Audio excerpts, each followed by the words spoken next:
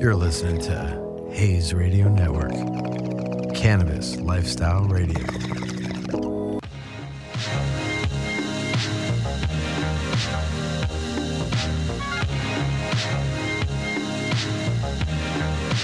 Alrighty, we are here. And definitely welcoming you to another episode of Cure to Consumption on Hayes Radio. I'm your host, Lance Lambert, and want to thank you again for joining in. We've had a phenomenal run so far, talking to some great people and obviously individuals that are somehow tied to this industry somewhere along that chain from cure to consumption, and there's a lot out there. But on this show, we have a really, really special guest, because this is a guest, but this is a longtime friend. This is a former colleague, someone that I have a huge level of respect for, not just because she speaks her mind, but just she's just so well knowledged and is definitely an advocate and supporter of the industry. So I'd love to welcome Rochelle Gordon. Hey there. Thanks for having me. You're welcome. The way you pitched up right there, I feel like we're on the with the SNL skit. The sweaty balls. Sweaty balls. And you'll get a lot of that, guys. Seriously, the relationship and rapport that we have. And we'll get into it right now because, my gosh, I still smile ear to ear, all the things we've done and places we've been and scenarios we've come across. So, but yeah, let's kind of start from the beginning. So a little bit about you, where you're coming from, literally. We'll get into the metaphorical. But yeah, where you're coming from, and your story is so awesome about your transition into the industry. so let's start there, and then we'll get into some of the nostalgic. Yeah. So, well, I have been a cannabis writer and journalist for 5 years, but it will surprise people to learn that I was actually a preschool teacher in another life. Yeah. And I actually studied education and really loved it. I really did. But I was involved in the culture on the side, after hours, of course. Yeah.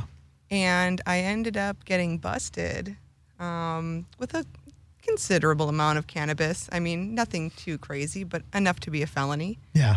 And so I had to actually stop teaching because of that while I dealt with the charges. And I was able to get into drug court, a diversion program. Yeah. I'm very, very lucky for that because I know how so many people still today are imprisoned for cannabis. Yep. I'm also not a felon, and I know how detrimental that can be for people to have a felony on your record. Very true. So, but during that time, I had to kind of pivot, right? And I ended up doing some random office jobs, personal assisting jobs, that sort of thing. And I started doing content writing, more SEO type stuff on the side as a side hustle. I was always decent at writing in college. It came easy to me. And I thought, hey, I'm actually pretty good at this, and I ended up going full-time on the freelance writing, and initially it was more lifestyle content, education, sustainability, stuff like that. But then, as the legal cannabis industry started to emerge, I found myself finding assignments for CBD companies, different, media outlets, and flash forward, right place, right time sort of stuff, and it became my full-time gig, traveling around North America, covering different cannabis events and trade shows, and just being really, really deep in the culture. It's been an awesome transition. And I truly believe that if I hadn't have gotten arrested, that I may not be sitting with you here today. Yeah. Because I may still be in education, maybe thinking, dreaming, one day maybe cannabis legalization will come to Minnesota, where I'm from. Grew up in Wisconsin. But yeah, I don't know that it would have forced me to have this journey. And so really, really interesting, and happy it happened actually at this point. And I think we have a similar outlook as far as that serendipity you reference, where it's almost, everything happens for a reason kind of mentality. Because I'm with you. That was the opportunity it took me to Colorado, and eventually got me on, working with the cannabis with Ricardo, is the same thing. Like, it just kind of happenstance that and then the moons aligned, and maybe I didn't even recognize it because I had friends. I remember I moved there January of 2014. I've talked about this before. And that's, for those that don't know, that's when adult use Colorado came online. And I had tons of friends from back in NorCal like, we know why you're moving to Colorado. We know the real story because they remember me from high school. Because I I always, I've always been pro cannabis. I've never been anti. Even studying criminal justice in college, I was never anti cannabis. But it played a more pivotal role when I was younger. Then I went to school, kind of like you. I was like, well, if I'm going to get into law enforcement, I can't consume substances that are illegal, even though I think alcohol versus cannabis, which we've had enough conversations. But it's so cool. I think you're right. I think everything happens for a reason for you to come in. And one thing that you've really communicated, and I think is very clear, or I hope it is to at least folks in the industry and those that read your articles, that you are an advocate too. It's not just a job to you. To your point, like you fully embrace. Some people, they do say, I work for this company. It happens to service the cannabis or the hemp industry. But you and I, like that is our core. That's our passion in supporting not just legalization, which you alluded to also, but the other side of that coin, which is trying to gain that acceptance and erase that stigma and tabooism that's associated with the plant. So, but I always love that story. Anyone that hears that story, you're preschool, I think you get as much a shock appeal like, oh, wait, you were studying to be a cop? Right? Like, well, yeah. But I make more here and have less risk of being shot at. That's one thing I always joke around about. But anyway, it's crazy. So, and you did mention, I mean, this was a big thing. I remember, my gosh, I'm trying to remember when we actually first met, because you and I, we meet so many people and so interesting, because I have this photographic memory, but you were at so many places. We ran into each other so many times that I can't remember the first time, to be honest. I think it was a show. I honestly don't either. Like, 'cause we're always bumping into each other and we're like lock eyes across the room. Yep. Like, yo. And yeah, it's funny that neither of us actually. I know. I can't even recall. And I just know you're so cool, because I have some people are offended when I'm walking through and I like rushing to get to a meeting or something. And to your point, like even if I was mid-conversation, you're mid-conversation, you were never one of those friends on the circuit who's like, what the fuck? You walk right by and you knew obviously that I was busy, or I knew that you were busy interviewing someone or working on a piece. And I thought it was so funny because we always had that understanding and always got along very well. But yeah, you were on it. That's one thing I tell people. And we were just talking about this over lunch, right? Before our show just now, about how there were some people on the circuit, like we were talking, like David Tran, Tran the man, as I always say, from Dope Magazine, who's on to a different venture now. To a certain extent, the earlier days, like Jared Mirsky, buddy from Wick and Mortar, and the Futurola guys, the Boveda guys.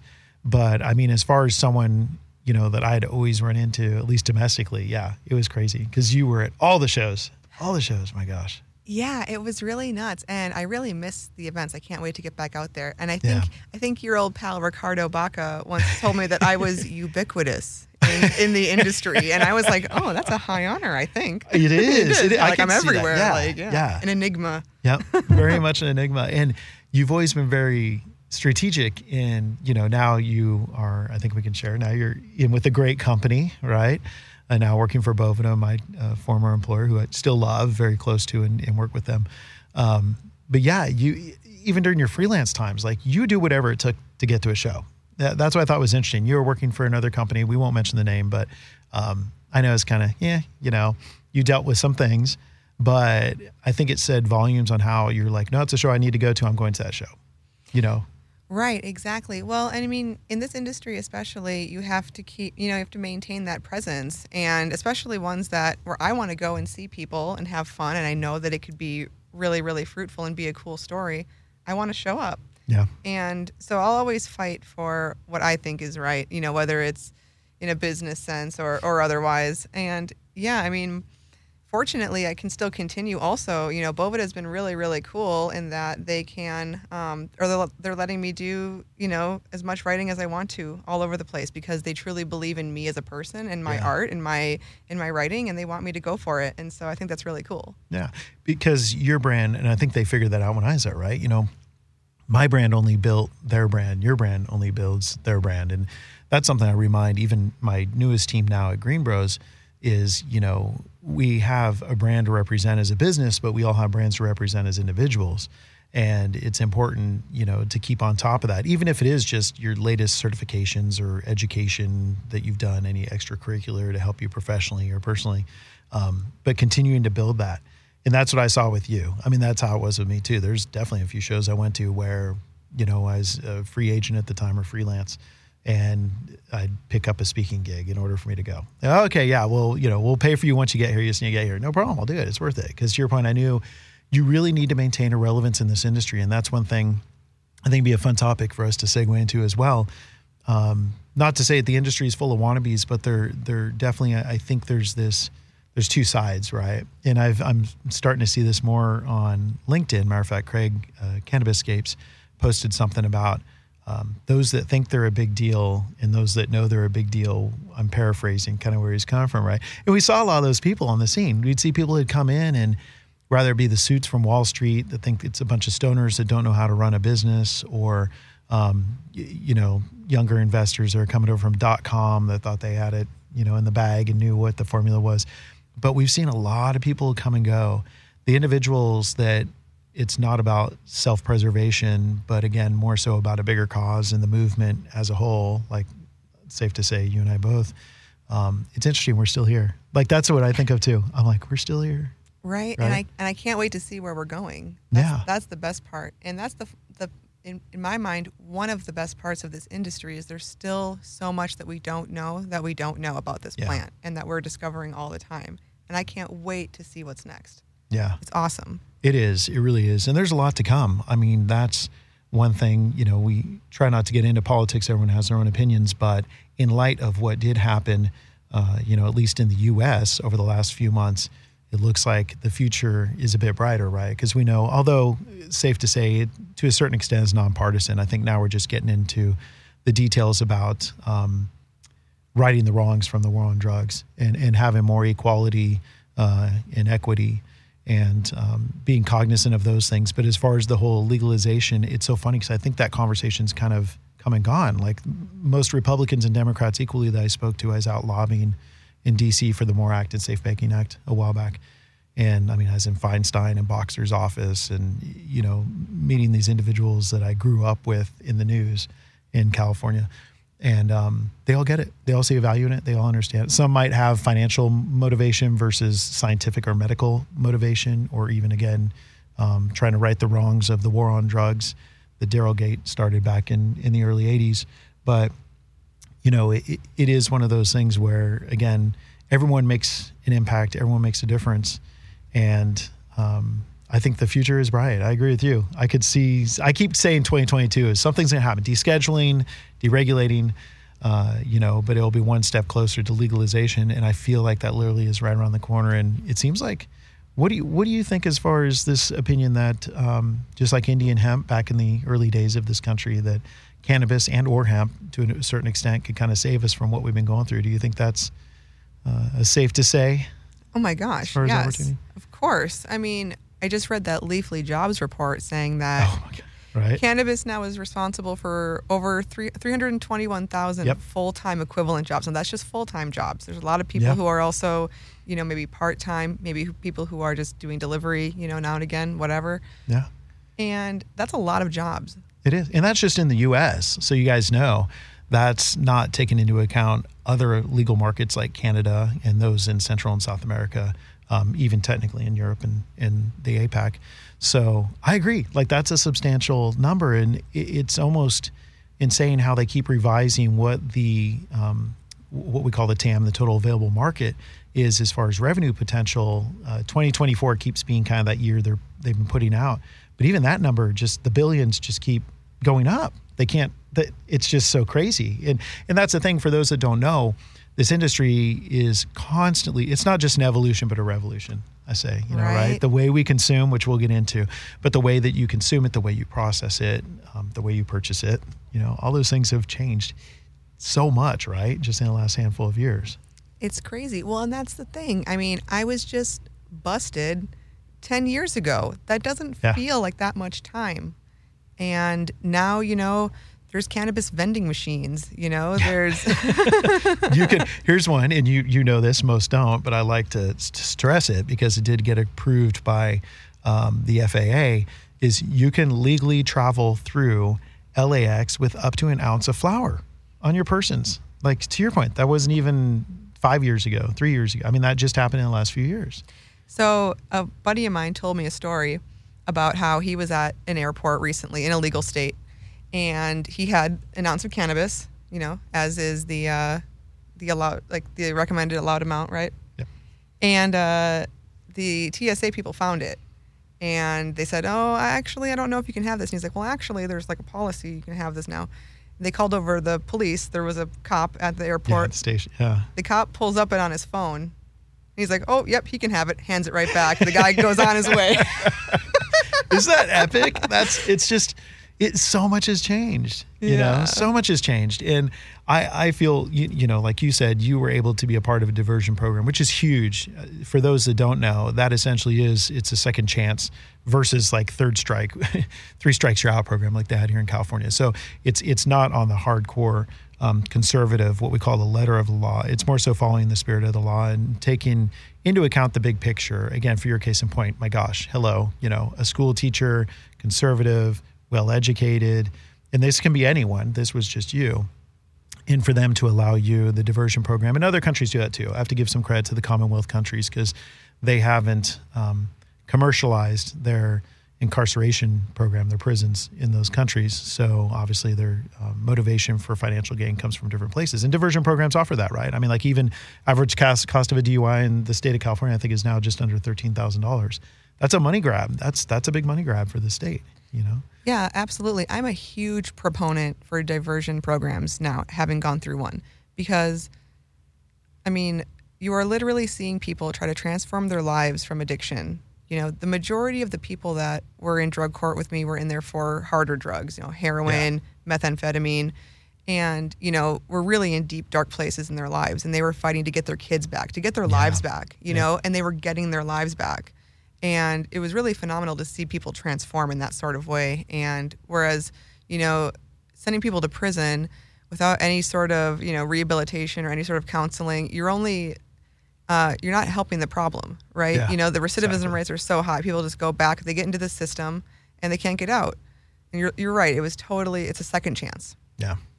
And that's something that, I should have been more prepared, but I actually saved, I want to say, props out to Tom Angel, because I think it was something that he put out just covering, as he does every day. For those that don't catch up, definitely do check that out, because Tom Angel always is covering good stuff. But in one of his daily emails, it was referencing, oh my gosh, I'm going to find it now, you guys, hold on. But essentially talking about how there's going to be less focus and emphasis on cannabis as a crime. And I think that's exactly it. Like you were saying, the diversion program, people deserving a second chance.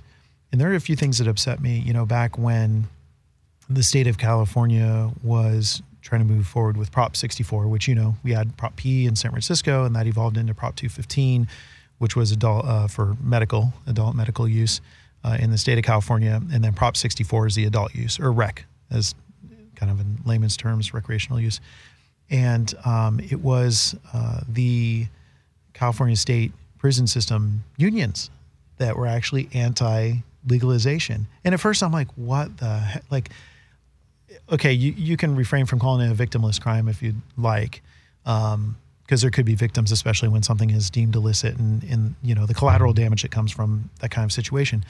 But I was still a little baffled. I'm like, why would you want, there's real criminals need to be. And I was like, oh, someone explained it to me, a friend who's still in that system. He's like, would we rather guard people who were arrested for having a pound of weed, or for someone who was a serial killer, or who was a rapist or a child abuser? So all of a sudden it's like, oh, okay. Mm-hmm. This goes back to the commercialization of incarceration in this country, and lesser of two evils as far as what you have to deal with, but at what cost? Right. To be sucked into, and this is why I understand why people talk about this system. They just kind of just simply reference it as a system. Because it's a system that people get pulled into, and people that shouldn't, and then people get away that should, right? That should be pulled into the system, studied enough of those in school. So, yeah, but where do you think, as far as things are going from acceptance, again, you write, both of us, coming from a writing background and being on top of the news, depending on what report you look at, it seems that the national, pro-cannabis position is anywhere from the mid 60 percentile up to like 73, 74%. So let's just call it approximately 3 out of 4 people, or at least not against cannabis. How much do you think things will change? I mean, because it's kind of just, it's patchwork right now, right? I mean, technically all in, we have over 3 dozen states that are on board on some level, medical, adult, or both. And it's just literally a patchwork of rules and regulations. How long do you see, if the feds move into that better place, that normalization coming across the board? Do you think that's going to take forever and a day? No, I think that people understand a little bit better now about cannabis, and more people are able to connect with it in a way because they know someone, or maybe they themselves have now tried it. And that's the thing. Very true. So I got a lot of pushback from people in my extended family when I got into the legal industry. Yeah. They're like, what are you doing? You're obsessed with marijuana. This is never going to take you anywhere, right? And they didn't understand the plant. You know, they were not consumers. They thought it was a gateway drug. Exactly. And, you know, I would send them my articles like, oh, did you know they did this study about, you know, cannabis and autism? Did you know they did this study about, you know, this and that? Oh, that's nice. Then my aunt calls me maybe about a year ago, says, now, can you get me some of that CBD? I had a friend call me and said that she feels 20 years younger. Oh my gosh. And I was like, oh, well, you see, Auntie, this is what I've been talking about this whole time. So it wasn't until she actually knew someone, I guess aside from me, who had some sort of like personal connection to it, who had been helped by it, right? And they think of you. Isn't that the fun? Like me, like they always think of you. They're like, okay, now I have something to talk to her about. Yeah, right. Like, and so I definitely sent her some, and she liked it. She liked the capsules, though. So. That is cool. And they make a difference. I just did the same thing. It was CBD, you know, so obviously 50 state legal, thanks 2018 Farm Bill, and just took some, oh my gosh, now I have to think of the name of the company, but just took some out to my team out in Vegas. I was like, just try it, because there's people who are apprehensive, people to your point who aren't quite educated. They think everything is going to have a psychoactive response associated with the plant. So once you explain that to them, you know, they're more open-minded. But it's great when people actually they try it, and, you know, the end result is rewarding, and it's natural and it's healthy. You know, it's not something synthetic we're putting in our system. So I found that quote, again, thanks to Tom Angel's coverage from Marijuana Moment. But I thought this was kind of interesting. Attorney General nominee Merrick Garland, who has a great story, you guys. If you're not familiar with this individual, both of his parents migrated here, and he has a huge level of respect of maintaining the quality and integrity of the country. I think it was just really cool. But he had an interesting quote. Yeah. So he was actually talking during his Senate confirmation hearing, which I think it's very likely he gets brought into office. Biden's been pretty, you know, supportive of him. But when talking about the topic was state, you know, federal interfering with the state's marijuana laws, he said it is not a useful use of limited resources, and that cannabis enforcement is the perfect example, quote unquote, of racial discrimination in the criminal justice system, which I'd have to agree. People may think it's harsh, but I talk about how all the way back to Salinger days, you know, essentially weaponizing this plant, you know, especially towards minorities, and not just African American, but Asian and Hispanic, if you go back historically to the turn of the previous century. But I love this quote. I just have to share. He said, here's a nonviolent crime with respect to usage that does not require us to incarcerate people. And we're incarcerating at significantly different rates of the different communities. That is wrong. And it's the kind of problem that will then follow a person for the rest of their lives. It will make it impossible to get a job. It will lead to downward economic spiral for their family.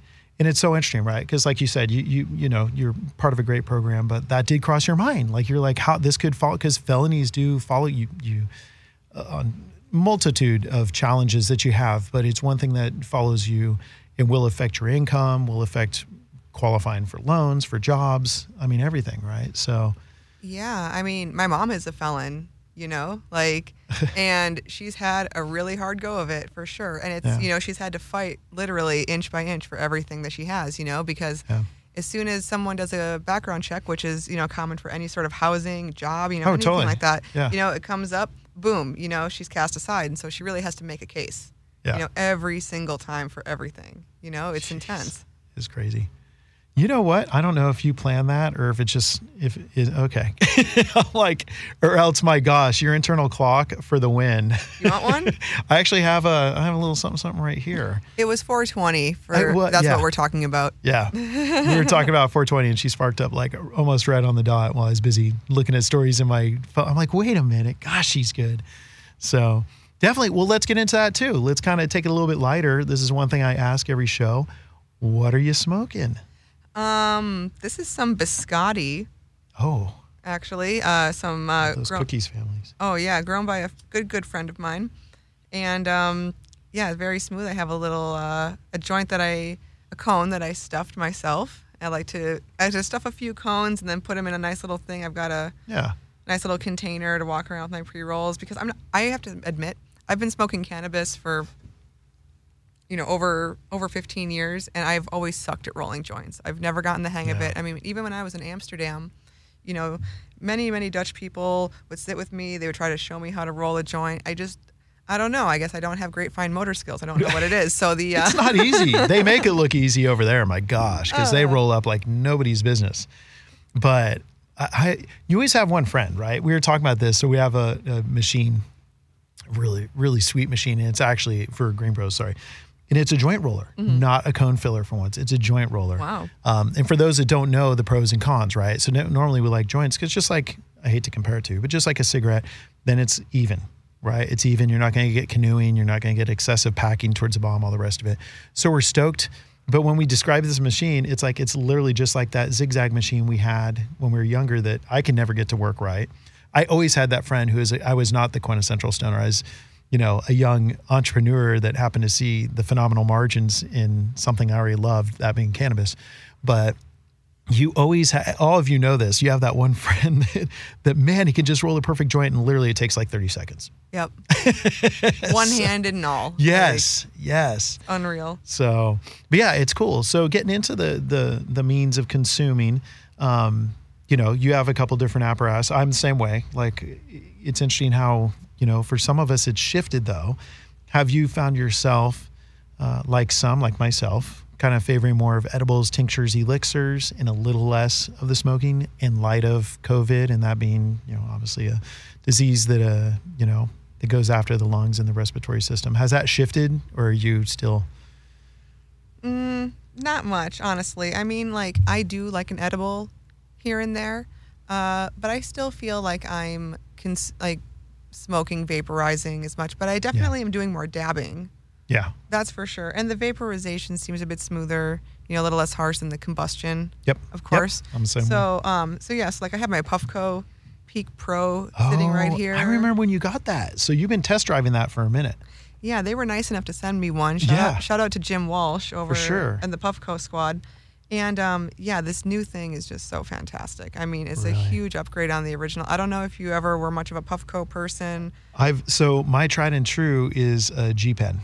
Ah, got it. Okay. Yeah. Okay. So that's always been because that holds a gram. Now I do have to, same thing. We mentioned Ricardo earlier. I got a shout out to Ricardo Bacal because he did give me a phenomenal gift one time, and it was a Firefly, the 2.0. I want to say 2.0 plus, which I like the Firefly. It's like the Apple phone of vape pens, but it holds a half gram. It's I don't know.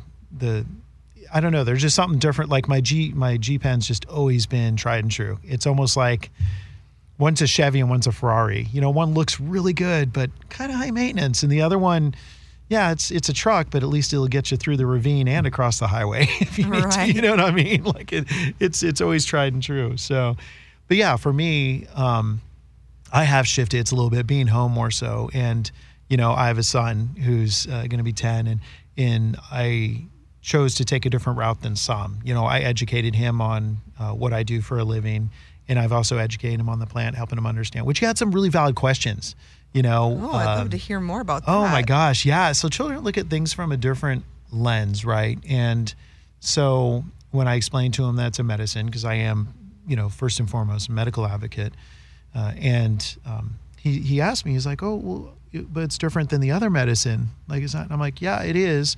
I'm all because that other medicine is, it's pharmaceuticals and it's made in a laboratory. So They make these, things with these different chemicals, and it's, they own the rights because it's something they make special, whereas this is something from the earth. So just like I explained to him, I was talking earlier on the couch with Jeff, about my apple cider vinegar. I love apple cider vinegar with turmeric and ginger.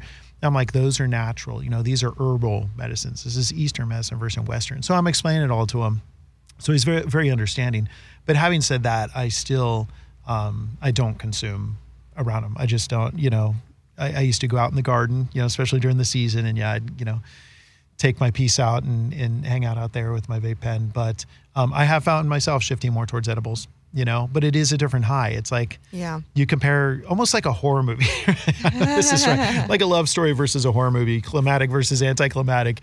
But it's so true. People don't realize, the uptake, the absorption rate is up to 40% through your lungs. So when you smoke it or vape it, you get this right on the front end, this quick coming up.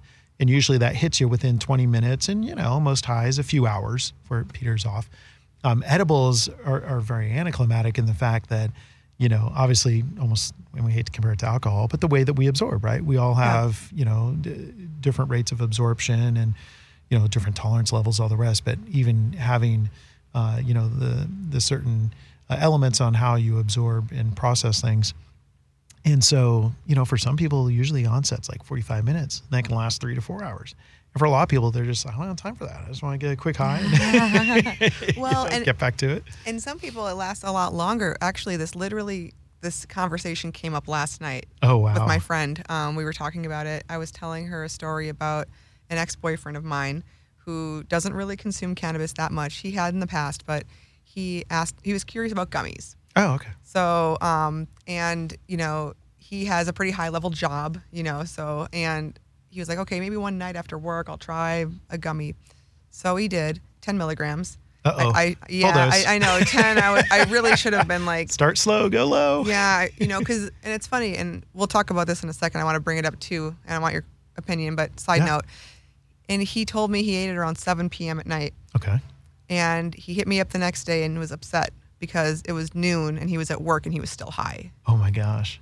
And he was like, what did you do to me? Like, what is this? And I was like, I am so sorry, and P.S. you should have taken it out on Saturday. But, like in hindsight. But here's the question I want to ask you, the side note.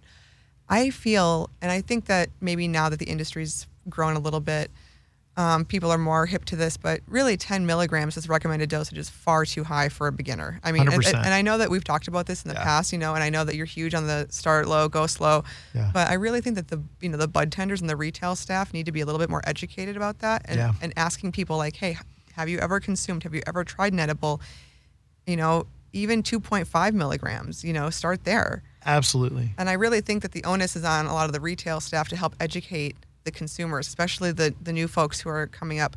And so, I just wanted your opinion about that. No, it's a hot topic for me because there's some people, I have a friend on LinkedIn just posted, should they really be able to regulate? Should there really be a cap? Yada, yada, yada. There's not a cap on how many fits of vodka I can buy, or there's not a cap on how many 12 packs of beer I can buy. Well, yeah, but to your point, that's something, again, I'd say a vast majority of the populace has experimented with alcohol well before the legal age, so they have an idea of what that onset is and what the impact and, long-term, short-term effects are, right? Cannabis, to your point. Now, everyone does have an endocannabinoid system. We've talked about this before. You've got the receptors, so you're designed to be able to consume, to uptake, as we say, the substance. But everyone is very much different, which is the first thing when you were telling the story about your friend. I was like, okay, well, that was probably after dinner. And if he ate a really big meal and ended up going to bed around 9 or 10 when his body was still processing it because he has a high-level job, so he probably has to get up early for work.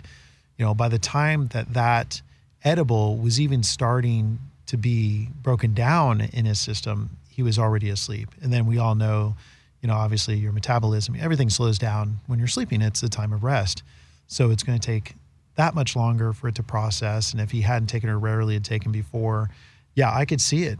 I mean, I could see it being hours. That happened to me. I had a friend, good friend, Erica, grew up with. She's my fellow class clown.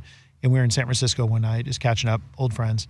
And I said, oh man, where I'm staying, it's kind of loud. I don't know if I'm you'll fall asleep. I'm just like, oh, here, I've got this. And it was it's Corova. Corova's the cow, right? Yeah, love those guys. Love your Yep. product, but it was definitely a medical grade, like dark chocolate brownie, and I just had a bite at midnight before bed, and I felt it until noon the next day, literally. Oh, man. Yeah, it just zonked me. Wow. So, but I agree with you. You know, pretty much every legal market, except for Oregon. I think Oregon's 15 milligrams for single dose, or at least they were when they first kicked off. Maybe they dropped it down to 10. I feel it should be 5 if you were to Totally. look at. And I'm with you on the microdose. Everywhere I go, I'd love to do a shout. I think it's Mary's. I was up in South Washington, dreaming about the Northwest, but I was up there visiting a local dispensary, great dispensary. But they had Mary's mints, and these things were 2.5s. Love them. Love them. Because 2.5 to me is like a 4-ounce glass of wine. You know, it's just that nice mild. If you want a little more, then you double down. If you want to, you know, take it up a notch, maybe do 3. But I love how I could level up. And it does keep my tolerance low, which is something to be said too. Because so you all know, just like other things, you know, you need to be cognizant of your, you know, your tolerance. And sometimes people take what we call tolerance breaks, 30 days of non-consuming, which is tough because there is a bit of a side effect, you know, still arguable on who you talk to and if it's addictive, but definitely habitual. So for people who do have habit, I mean, there's friends, plenty of my friends that it's before they go to bed, you know, take a bong rip or take a hit before they go to bed, get a good night's sleep. But yeah, I definitely think at most 5 milligrams. And that's what I tell people too, start low. Yeah, I think 5 is a really safe bet. And even for a lot of people, because people talk to me about it all the time who've never really consumed cannabis, I say even a 5 milligram, take just a tiny, tiny bite because you just don't know. And, you know, I'm sure you've been there where you have, you know, you're high the next day or you have like a very unpleasant experience. You get nauseous. You know, I had a very, very bad flight one time where I ate too much edibles before I got on the plane. Oh, man. Yeah, that motion, Yeah. I don't know. Yeah, it was ugly. Oh, man. And I know a few friends like that. I just brought that up on another call. Oh, it's so funny. Yeah, it's, I've been fortunate not too much of bad experiences, but I always do love endorsing, you know, those companies that are cognizant of that because to your point, I agree. On the front line, the people who have the final decision, again, we hate to compare, but it's same with alcohol. I mean, you know, look at Tito's because I don't drink anymore, but when I did, it was usually like vodka and lemonade or vodka tonic or something. And Tito's came out of nowhere. You know, they were a disruptor in the vodka industry. I mean, even Grey Goose and Chopin, they tested 2 points above Goose for crying out loud. And this was a handcrafted, now they've scaled up supply and demand, but was just this little handcrafted distillery down in Texas that was making vodka. Texas vodka, really? Like, if anything, maybe tequila, but you know, they had they wouldn't have been as successful if not for the front line. They had great marketing, all the rest of it. We're genuine. We're okay. Yeah. You know, same thing as Sam Adams did with where he started. And he's one of the biggest macros, short of, you know, Anheuser-Busch and Coors. But that's the thing with Tito's is, it was literally the fact that the people on the front line, the bartenders were like, hey, we got this mid shelf, but dude, it drinks as good as the top shelf. So I agree with you that it really is, I like to call them cannabis consultants, but as most people call, you know, bud tenders. I think it is the onus of the bud tenders. That's the first thing they should ask is, have you consumed before? And if the answer is, I haven't consumed since, chances are they're first timers. If it hasn't been since, fill in the blank, high school, college, you know, when I got married 20 years ago, whatever, chances are. And then the potency has gone up. Just so you all know, the potency of cannabis in this country, even up until the 80s and 90s, was in many instances sub double digits. I mean, we're 60s, 70s, you were looking at 4 to 6% average. You started jumping to 6, 8, 9, start getting into the 10s into the early 80s. You know, but the geneticists, people are just appreciating the cultivars they had, not really doing what we're doing today. But now the average THC percentage, not that it's all about THC, but that is where you get the most heady, is 21%. Wild. So you imagine someone from the 60s that it's literally 3 to 4x what they consumed in high school. And they're like, oh yeah, I used to blaze. I smoked a bowl before every class. Not a bowl of this, buddy. No. Right? No, it's funny that you say that because someone I know who's about to retire, he says, I can't wait to retire. I want to try cannabis again. I haven't done it since the 60s, but my grandson tells me this stuff that you guys do nowadays is awfully strong. Is that true? I said, yes. Yes, they were right. Be careful. Yep. Yeah, it is. I mean, it really is. So you all know that. Just be cognizant of it again, because a lot of people, it's all about, and I don't want to stereotype. I've met some really, really phenomenal bud tenders that are so educational, and I applaud them, and I tip them fat, because I'm like, you are the kind of people, and I don't even, traditionally, I have not personally represented brands outside of ancillary. I've represented Weed Maps, Boveda, now Green Bros. Those all are non-plant touching companies. Their product touches the plant, but not the people. So I've always been ancillary, but I definitely love to promote that education on the front line. But I have to say, it does start with the supply and demand. And I've had this conversation with friends. One concept I had, in anyone, I probably won't do it in my lifetime, but which is why I don't mind sharing it. One thing that I have told a few friends that are vertically integrated, I said, hey, just a thought, but why don't you take a few of the best cultivars, strains, in layman's terms, take a few of the best cultivars from each generation and make that your crop. So when people come in from the 70s, have Maui Wowie and Acapulco Gold, right? And then people that are more so from the 80s, early 90s, maybe, Northern Lights. Tie Stick. Yeah. And then get a little late. We'll get into the late 90s to Blue Dream, Sour Diesel. And then for the modern day, you can have your cakes and cookies and pies. And then keep the THC levels on point too with those true and talk to a friend like Kevin Jodry. Like you guys, you can find these genetics, or talk to the guys, at Fiddler's Green. Like there's plenty of geneticists or seed banks up in Northern California that have some of these classic cultivars. And you could do this. Now, like then when someone comes in, like this gentleman you're speaking of that hasn't smoked in 60 years, truth be told, 50 years conservatively, you have something that's more on par with what he's accustomed to. Instead of going, yeah, I know you want to smoke it, but you really only need like a 1/4 gram. I mean, how are you even supposed to, that's not even a one hitter. Right. Exactly. So it's definitely one of those things that, again, just really being aware of and, doing your homework is what I'd say. But I've mentioned several times Julie's company, Sweetgrass Kitchen out in Colorado. I don't know if you're familiar with them. I always like them because of a few things they did that the Dixies at the time were not doing, or any of the other edible companies. But for one, they weren't doing oil. They were doing butter, which for those that don't know, our body breaks down the fats better in butter than they do in oil. It's just how our body's designed. So the uptake, the absorption rate is going to be different with butter versus oil. The other is, unlike most who were just, they're just looking for the oil. They're just trying to get the raw so they could bring it into their recipe.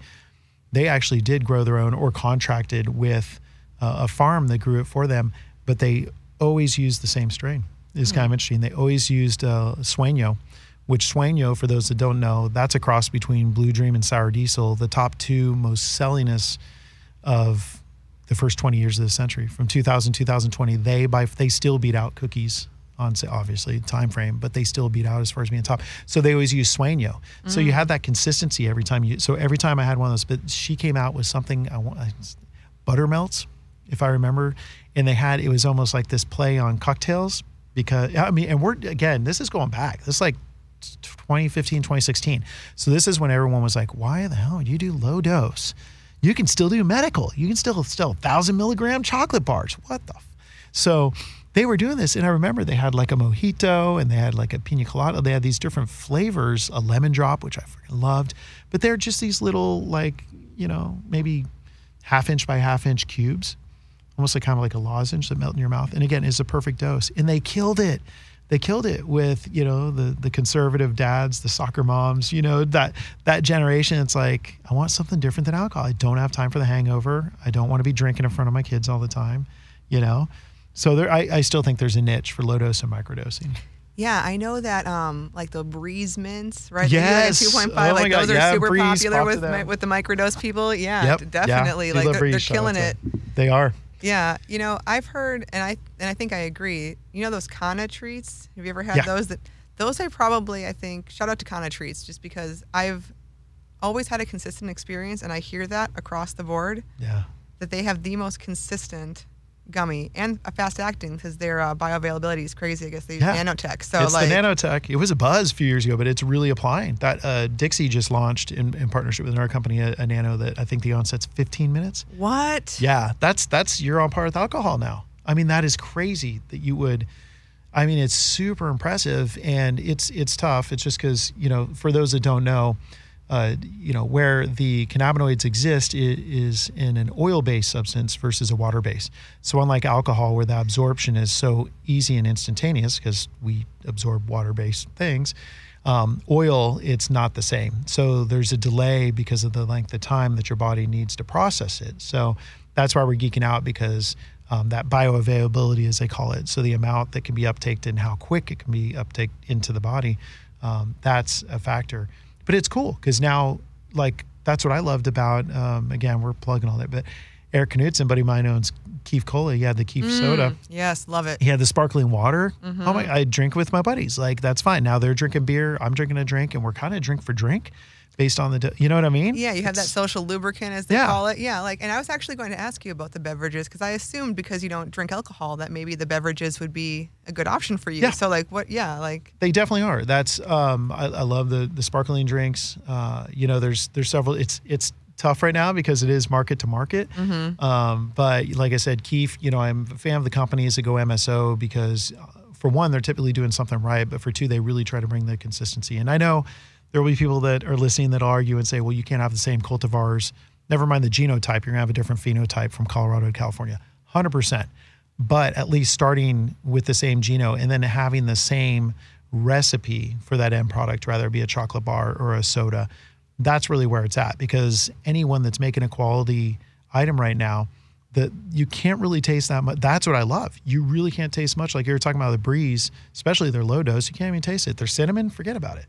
It's just a mint. I wish I knew the name. I can't remember. I just got them on special from a dispensary when I was out in Vegas. And oh my God, it was on sale. It's crazy, guys. It was 10 pieces, 10 milligrams each, 100 milligram pack, $8 on sale. I mean, that's cheaper than one drink. That's a screaming deal. Cheaper than a beer. Yeah, I should have bought more. I only bought 2. Oh my gosh. They're perfect, and they're so consistent. And the onset was progressive versus kind of like a late peak. And I was totally content. But I do like the drinks. I like the drinks because, to your point, that whole, social lubrication. There's actually they're probably not open right now, but a place that doesn't get enough attention for those that aren't aware. We were talking about at lunch the Emerald Triangle, mm-hmm. Which is definitely a big deal up in Northern California. Another place that is kind of a stepchild to that is called Grass Valley. And that's right next to Nevada City, Nevada County, which is Northern California, right outside Sacramento, and you know this. Some of the most winningest strains that have come out of Northern California for the competitions have come out of this area. Well, they have like a sarsaparilla bar, if you will, downtown Nevada City, and they just do elixirs. Now, I have friends that go in there and they do non-alcoholic elixirs, and then they just take out a little bit of their tincture, drop it in, and that's their drinks with the guys on the town. Kind of thing. And I can't wait for the future of that. Yeah. Mm-hmm. I can't wait either, because it's just, for me, it's so much easier. Again, I just don't have the time. Like you and I are the same way. Like we are machines. Like we just work. We're always doing something. People are like, how are you doing 2 shows and doing a full-time job and writing? It's like, we just do it. You get it done. Yeah. But having said that, 4 hours of fun, 8 hours of hangover, I don't have time for. No way. Like you want to go out, just like you did. Like like you were saying, you go to shows, you want to have fun. So you all know our definition of fun is getting work done while being with people we like. So yes. Us go, like we aren't literally like, oh my gosh, that's my favorite song. No, it's, okay, good music in the background. The person I'm talking to, this is someone who's beneficial or has a future relationship that'll be advantageous for us. But in those instances, like, let's talk about MJ Biz really quick. I know I have a few more minutes. Yeah, no, definitely. But MJ Biz, right? Is that not it? I mean, I'd be working 18-hour days. Yes. And everyone's like, oh my God, you get to go to Vegas and you're staying at da-da-da-da. And I'm like, no, you really don't understand. No. Right? No, I work harder at shows than I do any other time, because you are literally on your feet the whole time. You're networking, you're hustling, you're running into people, you're having meetings on the fly. Yep. It's go, go, go, go, go. And it's a lot of fun because everyone's just so awesome. Yeah. To your point. Yeah. Good vibes for sure. Yeah. And it's cannabis, of course it's going to be amazing. Yep. That's the thing, it's like, so, but yeah, no doubt about it. Like it's a hustle. It is. Yeah. It really is a hustle. And in the show I was referencing you guys, it's folks over at MJ Biz Daily, Ann Holland, the biggest domestic show is MJ Biz Con in Las Vegas. And this is an annual show. First it was in October, then moved to November, then December. Now it's back, believe it or not, to October. I heard this. Yeah, it's going to be the week of October 18th. So very exciting. I think the meetings are 18th, 19th, and then the floor is open 20, 21st, 22nd. I think that's it. But anyway, yeah, curious. So I reached out to them because we're going to be there. You guys are going to be there. Of course. I'm talking to to Jennifer over there, and she's working it. And I asked them, I'm like, you guys, what do you expect? Because their turnout, so y'all know, it was over 30,000 in 2019. That was their biggest year yet. And make sure that you mention, too, that that's only 30,000 people at the show, not to mention the tens of thousands who come in just for the meetings and whatnot. So, but go ahead. Yeah, the cumulative year is spot on. I think the cumulative number for all in on people that were in Vegas in or around that time related to cannabis industry is closer to 50,000. They said, you're spot on. There are people who come, especially PEs, what we call private equities. The PEs and retailers, a lot of them, they just come for meetings outside or the after parties, which is where the real work, to your point, where the real work gets done, because that's where the real deals get done. But as far as the floor, yes. Yeah. But as far as the floor, so I was talking to him, I'm like, well, what do you, and it sounds like they're thinking maybe half, which is what I expected. They're like anywhere from half to a 66% cut, like, 10 to 15,000 people. Masks, I'm assuming, or I guess we'll see I would depending on how imagine vaccinated we all are. Yeah. I would think still masks and all that. I am going to be intrigued to see what the after party events. There's going to be a lot of outdoor spaces. Thankfully, October is you're still in the 60s. Yeah, like so wear it's a coat. It'll be maybe a little bit chilly, but it'll be nice. So outside, really nice. Rooftops, whatever. Yeah, but the one I'm really and I don't know. Again, we'll see. There's all these things up in the air, and you have to get out there too. And now you can with Boveda. Or I'll make sure that you do with Boveda, is Spannabis. I mean, that really is. I've been dying because that is legit 50,000 attendees. Now, granted, majority are consumers, not industry. Let's call it, 10, 15,000 are industry. But that is the one show. I mean, still props out to CannaFest and Cannatech and Mary Jane and Product Earth and Autopot and Lyft and, NCIA. But Spannabis, oh my God, if I need to catch up with anyone in my network from anywhere in the world, South America, Canada, obviously the U.S., all across Europe, because it's down in Barcelona, even from Asia and Australia, New Zealand markets, all of them come out for Spannabis. And I don't think anyone needs an excuse. So anyone that doesn't know, Barcelona is, since the Romans and the Greeks, everyone that's come through that city, it's essentially been their Mediterranean bliss. And it's a really laid back, let me tell you, I was just telling you guys earlier, remember I was talking about. Yeah, we were talking about it at lunch about how 2 awesome hours it is. for dinner. Yeah, it's like forever to have a meal because everyone's so manana, but that is a show. Those are the ones that I'm looking forward for coming back and actually, being able to attend and be a part of, because it's just, I know you and I both, I think we've had a challenge with this whole virtual show shit. It's just not the same. It's just not the same. No. It's just not the same quality. And there's something to be said, to your point, you jokingly circle, but circle's so true. I mean, that was some of the most important people I met. There's people in Europe there's one guy, owner of Rolls, great guy, total character, Eastern Bloc. And he would not talk business until I sat down and had a shot and a spliff with him. It was just that was his requisite to make sure, I guess, I wasn't KGB or something else. But yeah, there's something to be said about in person. And I think what comes out, I think it's going to be a new space. We were talking about earlier how quite a bit of money left, the industry in the summer of what we determined as, I think 2019. 2019, kind of the bubble burst. That was when the bubble, just started deflating. We're seeing money come back in, like you said, a lot of mergers, acquisitions, that's why I keep telling people, if you don't follow me on LinkedIn, / Lance Lambert, Lance C. Lambert, sorry. And I talk about things like this, but, seeing these mergers and acquisitions up in Canada, seeing, people like Wrigley's company, he's looking to go public IPO with that. Yeah, that's nuts. And SPACs are going crazy. Yes. Like all across the board, not just in cannabis, but everywhere. It's nuts. That is when I saw that from the guys at WeMap. Shout out to Chris Beals, current, and best CEO, I'd say, for that company at this point. I just, sent him kudos a handful of weeks back when Weedmaps announced their SPAC. That's big. This is what, again, I talk about tea leaves and tarot cards, but the writing's on the wall. Something's happening in the next few years. And when you see people go from private, public sector to private sector like Weiner, like, okay, it's going down for real, as the kids say. So I'm interested to see what the future holds, We're manifesting big things out here. Yes. There's no doubt about it. And the OGs and those that hung in there, I think that's where it's going to make an impact for us, is definitely still being a part of it and staying relevant. I think it's kind of a good full circle is, for us to really stress if you are in the industry or looking to get into the industry, and no matter what level you're at, you guys. My neighbor, he grew when he was a little bit younger. He's still young. He's in early mid-20s. I think he's 24, 25 now. But he went away, he got into construction. He's been busting his back. He got an opportunity trimming with a company down here in Southern California in the Valley. I'm like, take it. Get in where you can. Get in now. Because it's almost like it's going to be a reset when things go federal, in my opinion. There's so much that has to be standardized and normalized. We need GMP. We need best practices, and that many more opportunities are going to come about. But the people that are on the front line now, not just because you put your neck out or came out of the proverbial green closet, like obviously Rochelle and myself, but what knowledge you're learning now, that gives so much more opportunity when things open up, and not just domestically, internationally, especially if you're coming from California. You've definitely got a leg up because people know about the Emerald Triangle. People know about Humboldt, Trinity, Eureka, right? So it's all good stuff. Well, Rochelle, this is awesome. It's been so cool having you in, getting to hang out. Thank you so much. Friends for life. Definitely. Thank you so much for having me. It was a blast. Definitely. We'll catch up next time. Thank you, everyone, again, for listening into Cure to Consumption. We look forward to catching up with you next week. All good vibes. Thanks again. Bye-bye.